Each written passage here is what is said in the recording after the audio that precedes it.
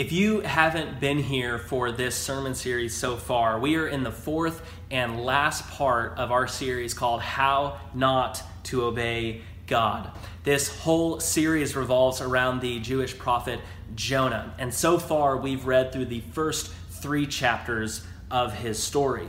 Now, when we hear the word prophet, sometimes we think of a kind of fortune teller. And it is true that the Hebrew prophets did bring God's message about the future to God's people. But more often, prophecy is about bringing the word of the Lord to God's people. And it both brings judgment against sin and wickedness and injustice, but also offers hope for those who put their faith and trust in God and repent and turn away from their sin. Now, Jonah is a special case, though. Typically, the prophets would go to God's people, and that makes sense because they were in a covenant with God. They were called upon to follow the Torah. And when they disobeyed and turned away from that covenant and broke that covenant and promise with God, God would send prophets to rebuke them and say, come back, keep the promises you made to God. But Jonah is called to go to Nineveh, and this is the capital city in the Assyrian Empire. And imagine them as like the big bad villains of the Old Testament. And the Israelites hated the Assyrians. Now, that was actually that hatred was kind of based in some reality.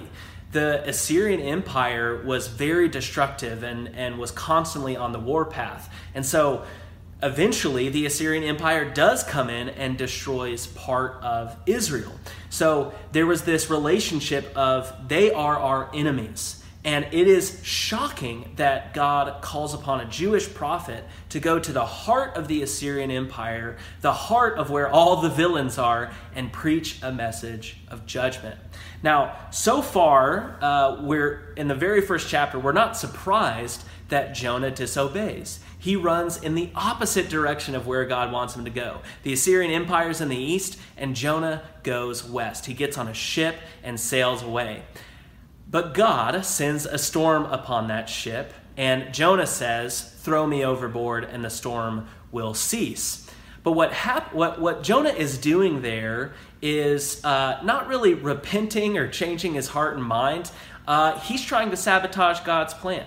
He thinks, if I don't go to Nineveh, then no prophet's going to go to Nineveh, and Nineveh's going to get judged and destroyed for their sin.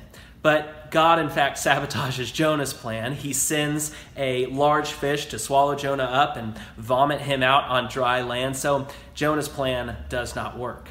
Now, in the second chapter, we read a prayer that Jonah prays from inside the fish. And at first, it sounds like a prayer of thanksgiving, and he seems very grateful that God has saved him from drowning and sinking to the bottom of the sea. But we actually see a lot of pretense in the prayer. Jonah never once apologizes. He never repents. He never says sorry because he doesn't think there's anything he should be sorry about. His heart and mind are the exact same as they were in the very first verses of the book. He is pretending. I have nothing to be sorry about. So in the third chapter, the word of the Lord comes again to Jonah, and he actually does obey. But what he does is he goes to Nineveh, and instead of preaching many times and preaching big sermons and going throughout the whole city, he takes a day journey into the city. He preaches a 5-word sermon, and then he's done. He does the absolute bare minimum. And this is what we talked about last week. Obedience is not just finding out what's sufficient in God's eyes or acceptable or enough. True obedience sees how much can I do for God. And for Christians, this means lifelong discipleship and following Christ. We want to explore the depths of obedience, not the least we can do. Now, in the very end of the third chapter, we see that the Ninevites repent. They hear Jonah's terrible sermon and actually respond to it. And God relents. He doesn't send punishment. And maybe we're holding out hope that in the fourth chapter, maybe Jonah will change. But we read, to Jonah, this seemed very wrong. He became angry And he prayed to the Lord, "Isn't this what I said, Lord, when I was still at home? This is what I tried to forestall by fleeing to Tarshish." That's the city that's west that we think was actually an ancient city in Spain. And he's saying, this is what I tried to forestall, God, when I fled to Tarshish. I knew that you're a gracious and compassionate God, slow to anger and abounding in love, and a God who relents from sending calamity. Now, Lord, take my life, for it is better for me to die than to live. Now, to Jonah's credit, this prayer in chapter 4 is a little bit more genuine and sincere than his prayer in chapter 2. We didn't know some of this information until chapter 4, but it's crucial. Jonah claims that while he was still in northern Israel, when the Lord came to him the first time, he says, "Isn't this what I said? I knew that this was going to happen. I knew you were going to do this and be merciful to the Ninevites. This is what I tried to forestall. I knew you had a plan, God, but I wanted to do everything in my power to put obstacles in your path." And you've got to read this with the right tone. He's actually quoting scripture when he says this, but you got to read it in Jonah's tone. I knew that you're a gracious and compassionate God, slow to anger and abounding in steadfast love, a God who relents from sending calamity. That you've got to hear the tone. He's complaining about that. He doesn't want God to be this way. You can easily picture Jonah rolling his eyes and mocking God. Now, we see Jonah's self-destructive tendency come up again. And you can see him. He's so dramatic. "Take my life, God. It is better for me to die than to live." I'd rather die than see my preaching work in Nineveh. That's what Jonah is saying. But I love God's response. Is it right for you to be angry? Now, if we remember back to chapter 1, God was angry at the Ninevites' wickedness. But what God is asking is, are you angry that the Ninevites actually repented, and are you angry that I didn't destroy them? Is it right for you to be angry? Now Jonah doesn't answer this. Instead, what he does is he goes outside of the city to a place east of it, and he makes himself a shelter. He sits in its shade and he waits to see what would happen. So this question is left hanging. We don't know Jonah's response yet. He still is holding out hope that God is going to destroy Nineveh. And he almost wants a kind of front seat to watch as sulfur rains down from the sky and destroys Nineveh. He creates for himself this little shelter so he can watch. He can be the witness of Nineveh's destruction. I love this. While he's out there, and he still hasn't answered God yet, the Lord provides a leafy plant and made it grow up over Jonah to give shade for his head, to ease his discomfort. And Jonah was very happy about the plant. This is the first time in 4 chapters that Jonah has been happy. But at dawn the next day, God provided a worm, which chewed the plant so that it withered. And when the sun rose, God provided a scorching east wind. And the sun blazed on Jonah's head so that he grew faint. And again, we read, Jonah wanted to die and said, "It would be better for me to die than to live." Now, we're seeing a kind of strange scene at the end of this book. But I want to point out that so far, we've been told 4 times in the book of Jonah that God provides something. God provides the large fish to swallow up Jonah when he's in the sea. God provides a leafy plant to give Jonah shade. God provides a hungry worm to then eat that plant up. And then God provides a hot wind. Now, Jonah thanked God for the fish. Jonah was very happy about the leafy plant, but he is very angry about the hungry worm, and he's very angry about this little sunburn that he gets.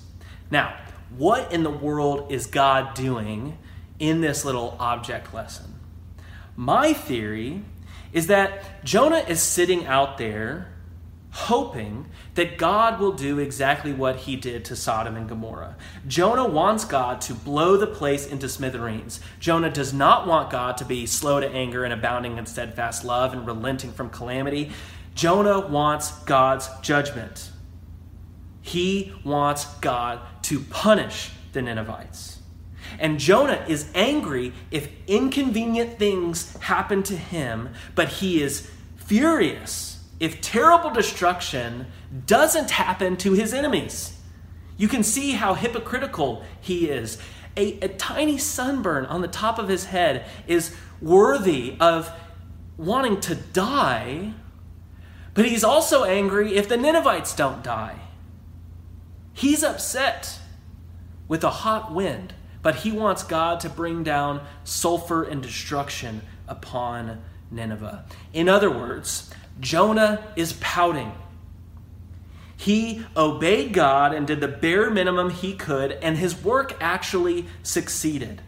He got different results than what he wanted, and God is not doing what he wanted. So Jonah is pouting and sulking. And so he admits, God, it is right for me to be angry.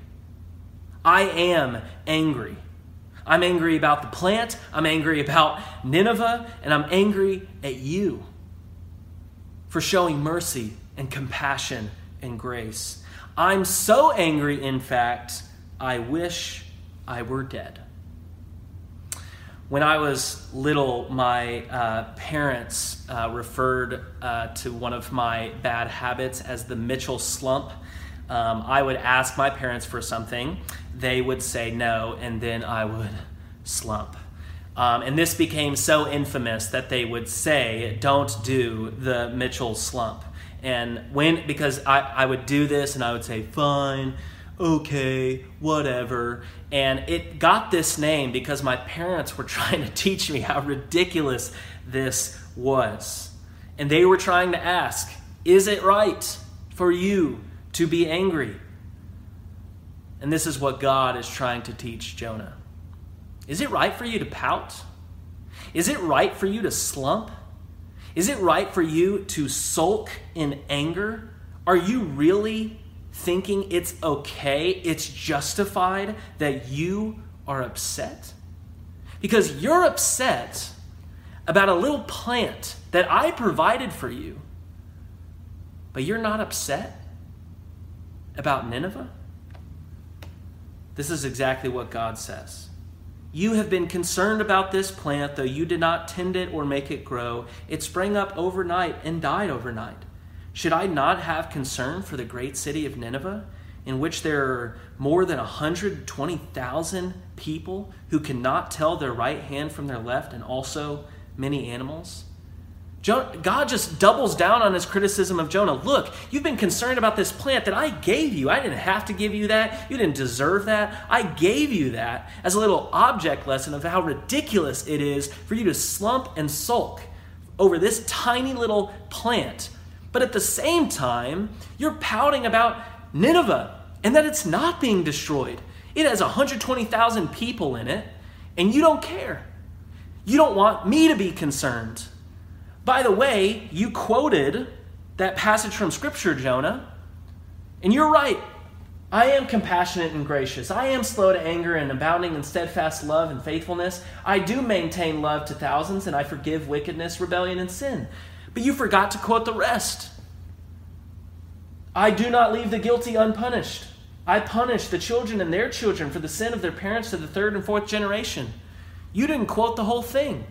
I am just and merciful. I was angry about their wickedness and sin, but because they repented, I relented. Because they turned, I turned. Do you not want me to be concerned about 120,000 people, and at the same time you want me to be concerned about the leafy plant that I took away? You want me to be concerned about your sunburn, and you don't want me to be concerned about 120,000 people? I am a just and merciful God. I care and love and cherish everyone I create, including you and including the Ninevites.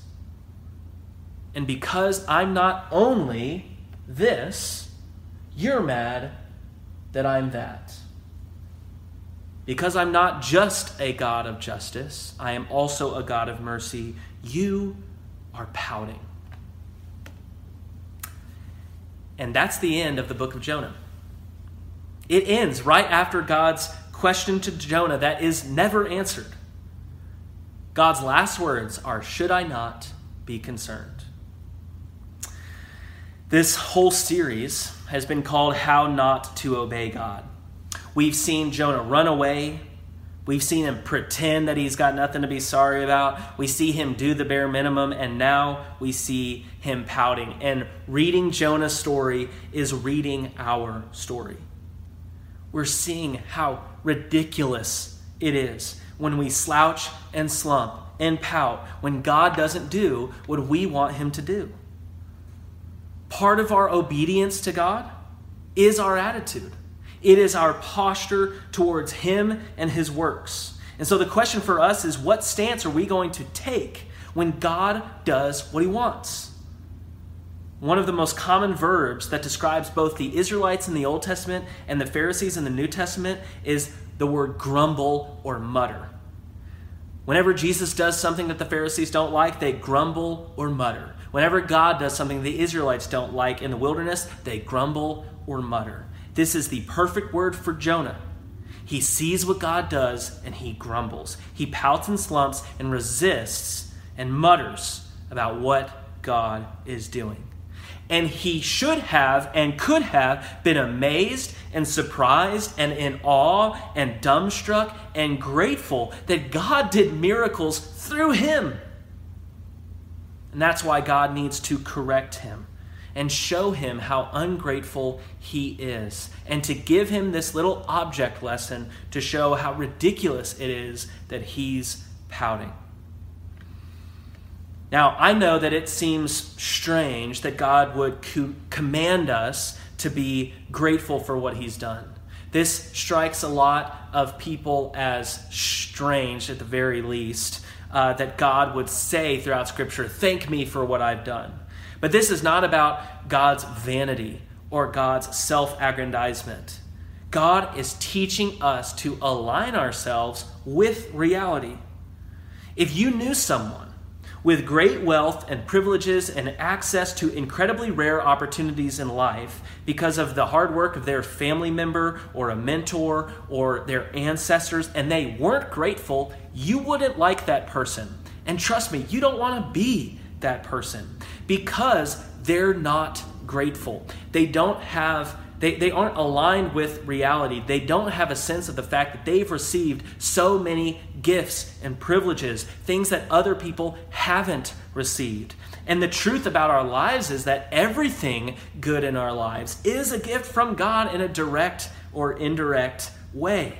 Our existence, our life, our moms and dads and siblings, our home, our food, our education, the work we have, the service we're able to do, the art we're able to make, the entertainment we're able to enjoy, all of that is a gift. I mean, think about Jonah's life. He got a word from the Lord. Not everybody gets that. Jonah experiences miracles firsthand. A fish swallows him up and saves him from drowning. Not a lot of people get to experience that. Jonah saw God convert an evil city with the worst sermon ever delivered. Not a lot of people get to see that. But he's ungrateful. He pouts and slumps, and he's sad for himself, and he thinks it's right and justified that he's angry. He's ungrateful. Now, I think this is actually one of the most challenging parts of obedience to God. Sometimes we actually do obey God, but we're upset about it. And we get so frustrated and ungrateful. I think we underestimate truly how challenging gratitude is. To be Jonah's advocate for just a second, These are his enemies. These are the villains of the story. They're going to come in and destroy his people. I can understand why he's pouting. I can understand why he slumps. I can understand why he grumbles.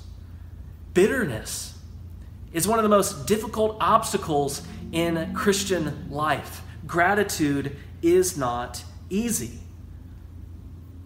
It's fine and all to be grateful for the gifts that God gives us, the gifts that we want. But what about gifts that we don't want? What about being someone who sees your enemies not get punished? That's a gift. That's a miracle. But it's hard to be grateful for it. And the question for us at the end of this story of Jonah is, will we be thankful? We've got to hear God's question ring in our ears. Are we right to be angry? Are we right to pout when God does something we don't want him to do? Will we be grateful? Will we be thankful? Will we change our attitudes toward him?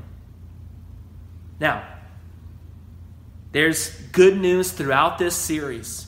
God works with and through and despite disobedient people. He works with those who run away from him. He works with those who try to sabotage his plans. He works with people who pretend they've got nothing to be sorry about. God works with people who do the bare minimum. God works with those who slump and pout and grumble about his works.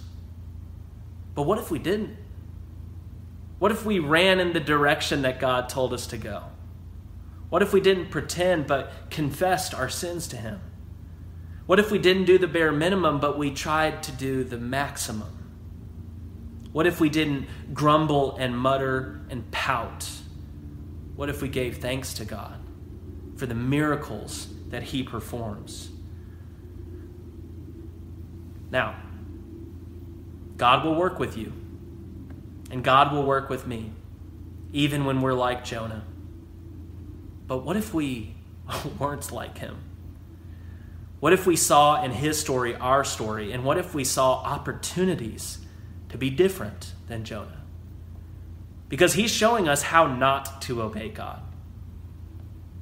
So what if we worked towards obeying God in the fullest and deepest and richest sense of obedience? What if the Holy Spirit empowered us to do everything we could? That's a church that I would be interested in. That's the kind of Christian that I want to be. And my prayer is that God would empower us to be those kinds of Christians.